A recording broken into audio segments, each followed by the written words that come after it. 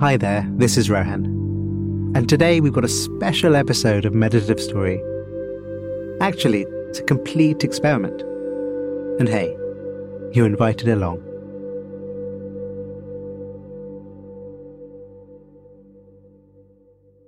We've been thinking about what you've shared with us in our community surveys. And one of the things that comes up a lot is the interest in exploring the episode themes more deeply. I told the team I'm well up for trying this, and we'd love to know what you think. After you listen, email us at hello@meditativestory.com and tell us if this test works for you. I'll remind you of that email at the end of the episode. One of the reasons I love being part of Meditative Story is that it can really help deepen our understanding of ourselves. Think about it this way. Yes, we go into other people's stories, but doing so holds a mirror up to our own lives and our own transformative experiences. And so, in this episode, in this experiment, we're inviting back a storyteller who very recently shared their meditative story with us. We're going to wind our way back through her story, and with her alongside me right here, we'll talk about the key themes in a way that I hope may just open up something special in you. And if that happens, I'd say the experiment may just be worth a go for real. We'll make that decision with your feedback later. And with that, the body relaxed. The body breathing. Your senses open. Your mind open. Meeting the world.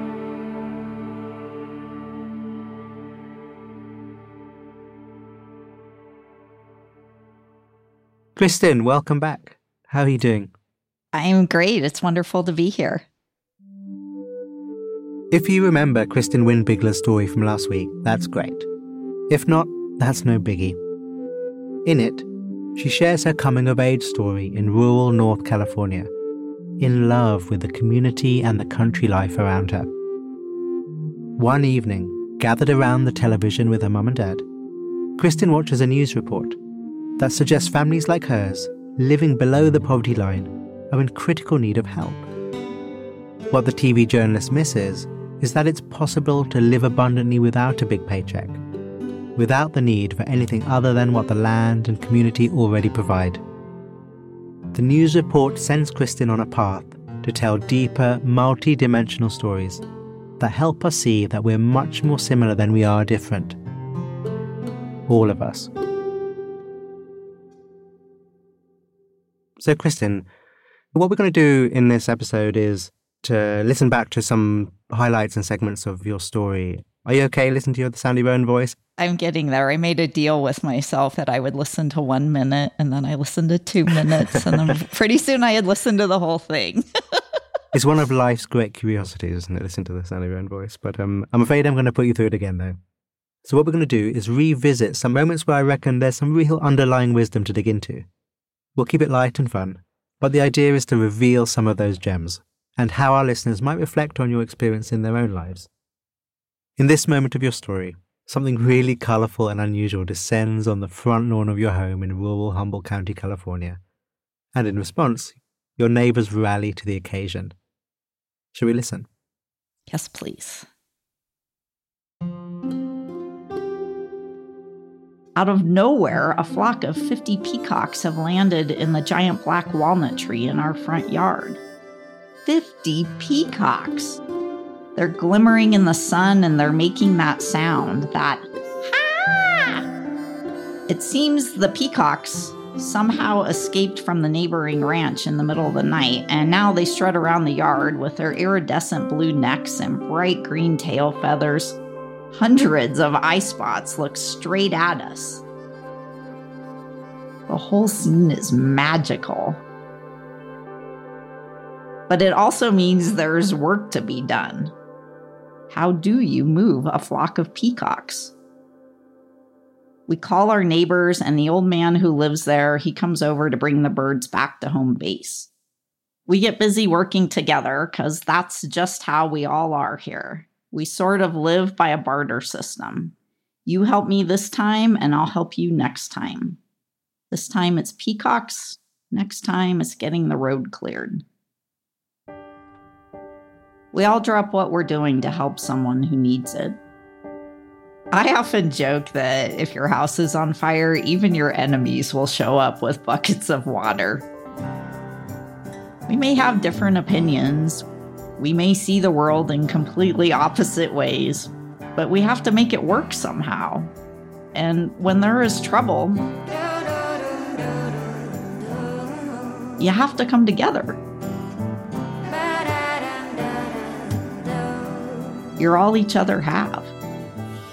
And so, when peacocks show up, you find yourself all doing this thing together. Working hard, laughing, figuring out how to solve a problem. You're together in the moment. And living life. Like really living it. We're doing this thing together. And it matters.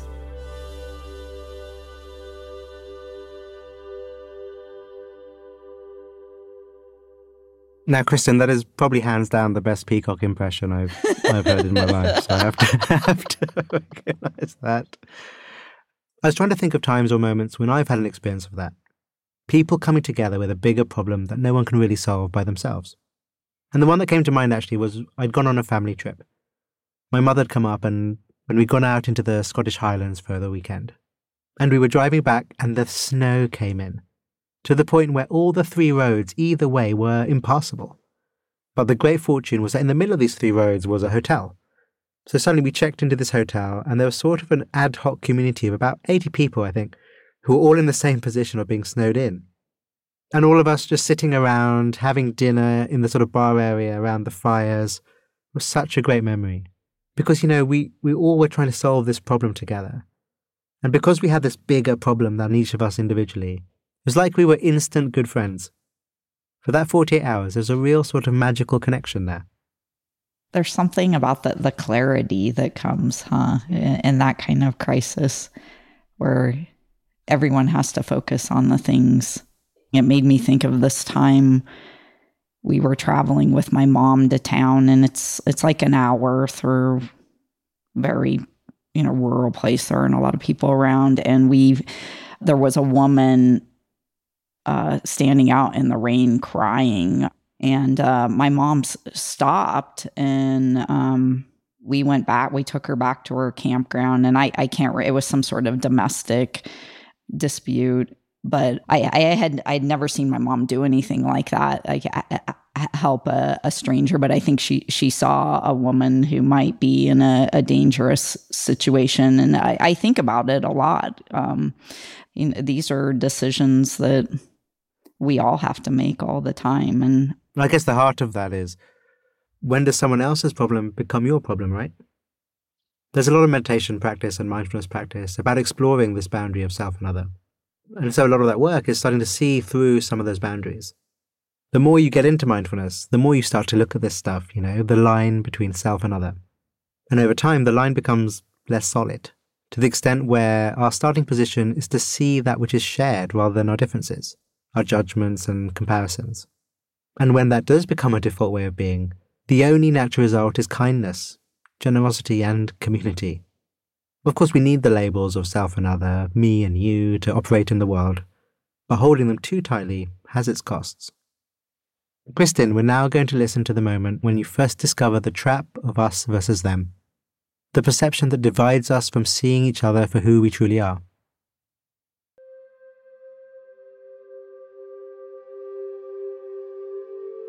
We gather around each week to watch the news shows.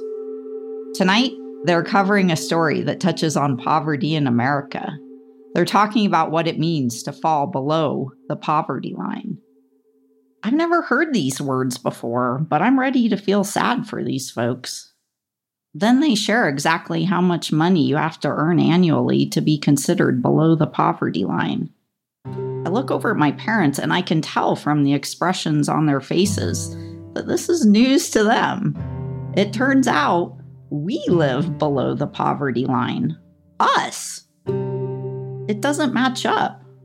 We're happy. My life is so rich here. So how can we be poor?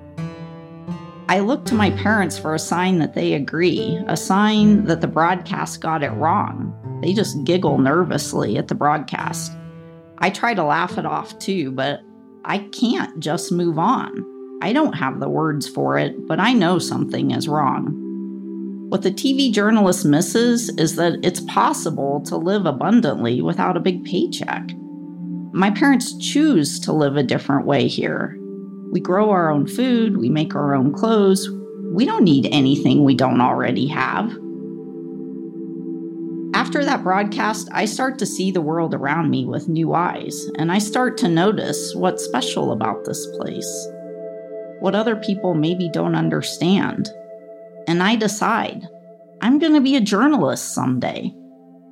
I want to write and tell stories about us, where we come from.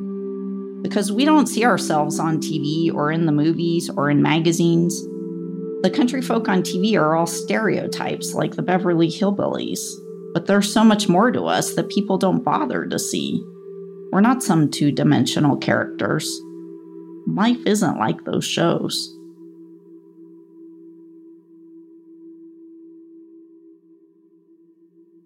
So, Kristin, that was such a compelling image of like, whoa, that's us. That's us they're talking about. And, you know, you talked about the sort of the Beverly Hillbilly sort of stereotypes of country folk. And has it got better enough?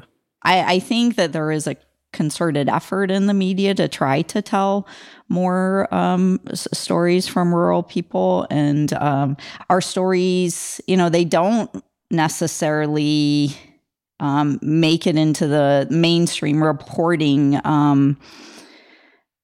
especially when they aren't predictable stories, or you know, when they don't suit the stereotype.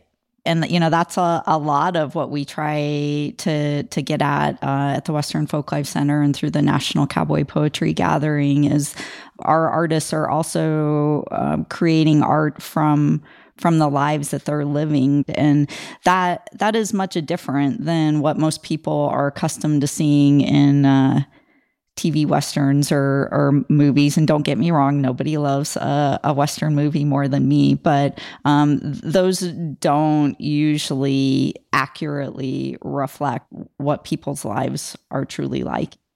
Kristin, when you're with someone that sees you as other than themselves or holds a bias that stands in the way, and you're interested in closing that gap, how do you do that? I try to do it kindly. I think for me, language holds a lot of the keys.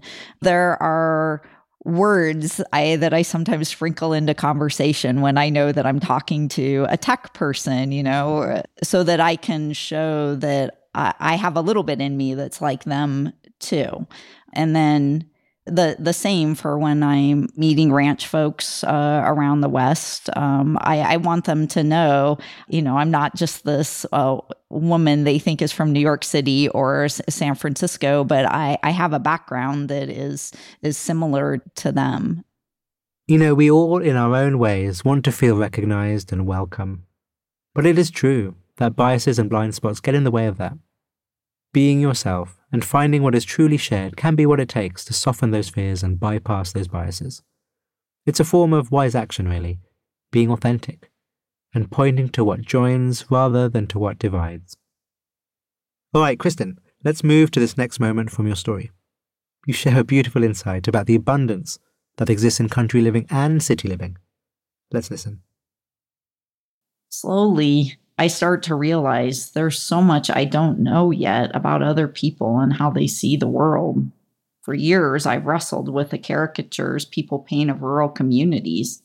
I'm starting to realize I have my own stereotypes about city people. But over those first months in San Francisco, I start to encounter an abundance in this place. The beauty of the bridges, the fog rolling out each morning, the sunny days when you can walk along the water, the experience of so much culture in one place. My original beliefs start to melt away. Gratitude seeps in. I feel lucky as I leave the office after a long day. Maybe we're crammed into small spaces, but how lucky am I to be surrounded by these fascinating people doing such important work?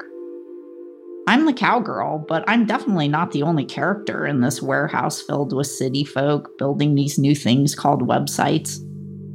The Wired office is filled with a combination of journalists, artists, geeks, and hipsters. We use all kinds of colorful language. We celebrate creativity. Go out and do whatever, even if whatever means eating bear jerky at your desk. We'll cheer you on. We're doing this thing together, and it matters.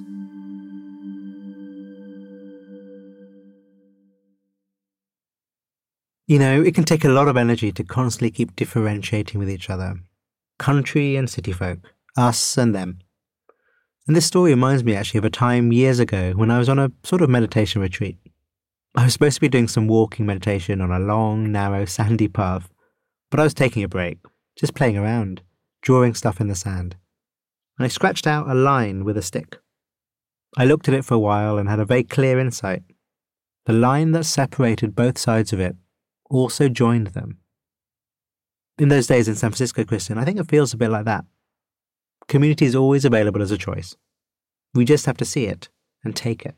Absolutely. And, we had this common value that we shared, and that is, personal authenticity, the freedom to be really who you are. And this together with freedom of speech and the democratization of ideas and creativity and creative problem solving. Yeah, you're absolutely right. There's a real flow and joy when we can be with others and not have to hold anything back. It's so rich and maybe infectious in its own way. In this next moment from your meditative story, you bring us to a breathtaking talk on the stage of the National Cowboy Poetry Gathering. We come full circle, I guess, decades after that TV news report sent you on your path to tell the kind of stories that wash our differences away. Let's take in the scene together, shall we? And then we'll come back with closing thoughts. I stand in the back of the theater as A.G. takes the stage. He sits on a wooden bar stool with a microphone in hand. Behind him, a mural of mountains painted on the wall. A.G.'s a fourth-generation Nevada rancher, but he doesn't look like the stereotypical cowboy. He has a big beard and a glint in his eye. This man radiates goodness. A.G.'s telling us how he's working to save his family ranch. He shows us pictures from the early 70s when the land was overgrazed. The grass in the photos is depleted and bare. He didn't know that it could look any different, but he starts listening to other people, with outsiders, and they start listening to him.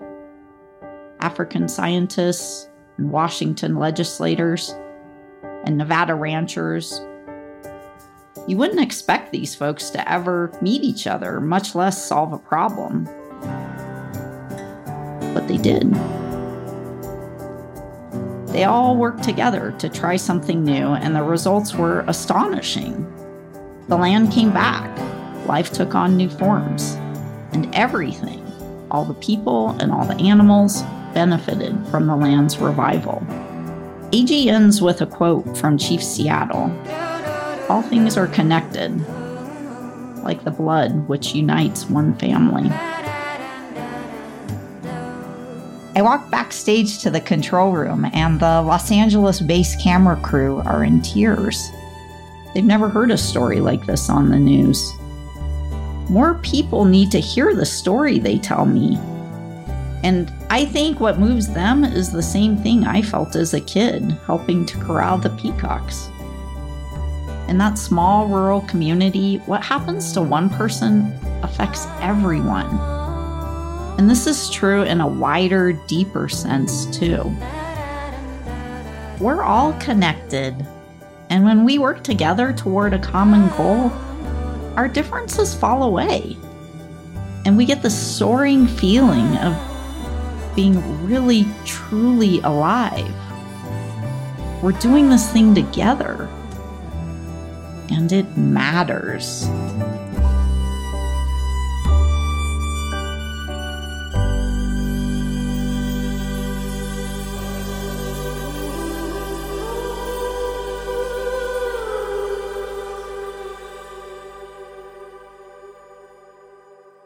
There's something about how you talk about it here, Kristin, which is when you're in a context like that, be the peacocks or AG working on that land, and it starts coming together, there's a natural joy, lightness, flow. You can feel it in the body, can't you? And for me, that's the clue. That's your whole being going, yeah, this is the thing. And it's sort of how the mindfulness process works. You do something which takes a bit of energy, sure, but you feel the benefit of it. And then that lubricates you to keep doing it. And this positive feedback loop is so important. And so with your Karma person, I think that's what they're talking about, right? They like something that's just happened in them, which is like, oh, there's a real connection to this story. And they're feeling something that's so meaningful to them. Yeah, the practical story of how this land gets revitalized is really important. But I think for me, what I hear he's saying is, more people need to feel like I'm feeling right now. So Kristin, as festival organizers, is creating the conditions for this kind of magic something you intentionally try to do? We definitely do, although a lot of it just happens on its own. You try as hard as you can to get to the day when it all starts, and then it just there are like 300 volunteers who help us make it happen, and I think a lot of them are operating off of what you're talking about, and that is it makes us all feel good. It feels good to be together. When we're curating, we always try to make sure that there are some surprises so that it isn't the same event every year. There's always something unexpected. They had an international program for a long time that I'm hoping to revive, but we had Mongolian throat singers one year, and as an attendee, this was before I worked there. It's one of my favorite memories of the gathering is, watching this cowboy yodel. And I think there was an accordion involved, and then the throat singing happening, and there was some trading of hats, and it was marvelous. It was mind blowing. And so we there's some strong hat game in Mongolia for sure. And that, and it's a celebration of the things that we have in common, and even in, some surprising ways. Thank you, Kristin. Well, it was lovely to meet everyone, and always happy to be part of your experiments. With Kristin on the show sharing her experience, I feel just that little bit more cowboy myself. Double denim isn't quite in my fashion wheelhouse, but never say never, right? In fact, Kristin is the third cowboy-related storyteller we've had in recent times. The poet Wadi Mitchell was first, and then Guan Featherston talking about the awesome work he does in Compton. And because of the process of researching, working on the stories and all that, the internet gods made the decision that I was so into the cowboy life that all of a sudden my Instagram ads changed away from being all about hipster sweaters to being exclusively selling me horsemanship courses in Colorado. Dear listener, I wasn't not tempted. And I know that's all algorithms and whatnot, but it does point me back to what is the main theme of Kristin's story. That when we turn to them, the connections between me and you are always here. We do need our definitions, our labels, our allegiances in life. They help us navigate the world. But it takes work to defend them. Through practices like mindfulness and good old-fashioned learning the hard way, we can, however, see that in our hearts, they are just a construction. Maybe not as solid, fixed, or important as we once thought. And what is left, when they are seen through, is the unity that is always here. The container of all things.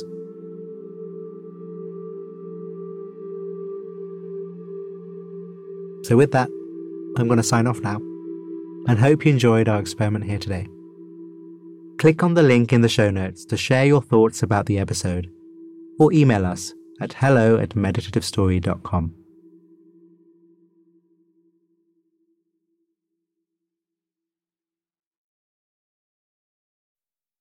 On behalf of the team at Meditative Story, thank you for spending time with us today. We love creating the show for you. And if the show serves you in a meaningful way, we'd love to hear from you. Would you take a minute right now to write us a review in your podcast app?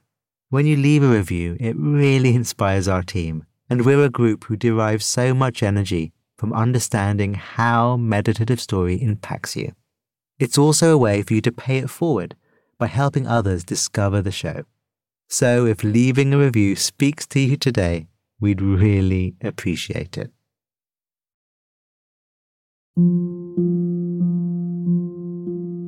Meditative Story is a Wait What original. Our executive producers are Darren Triff and June Cohen. Jay Punjabi is our supervising producer. The series is produced by Dorothy Abrams and Timothy Luley. Original music and sound design by Ryan Holiday. Additional music by Alison Wade. Our script writers are Hannah Brencher, Peter Keckley, and Florence Williams. Mixing and mastering by Brian Pugh. Special thanks to Emily McManus, Anna Pizzino, Sarah Tartar, Kelsey Capitano, Tim Cronin, Sami Oputa, Leah Serametis, Colin Howarth, Chineme Ezequena, Charlie Menezes, and Adam Heiner. And I'm Rohan Gunatilaka, creator of the Buddhify meditation app and your host. Visit meditativestory.com to find the transcript for this episode.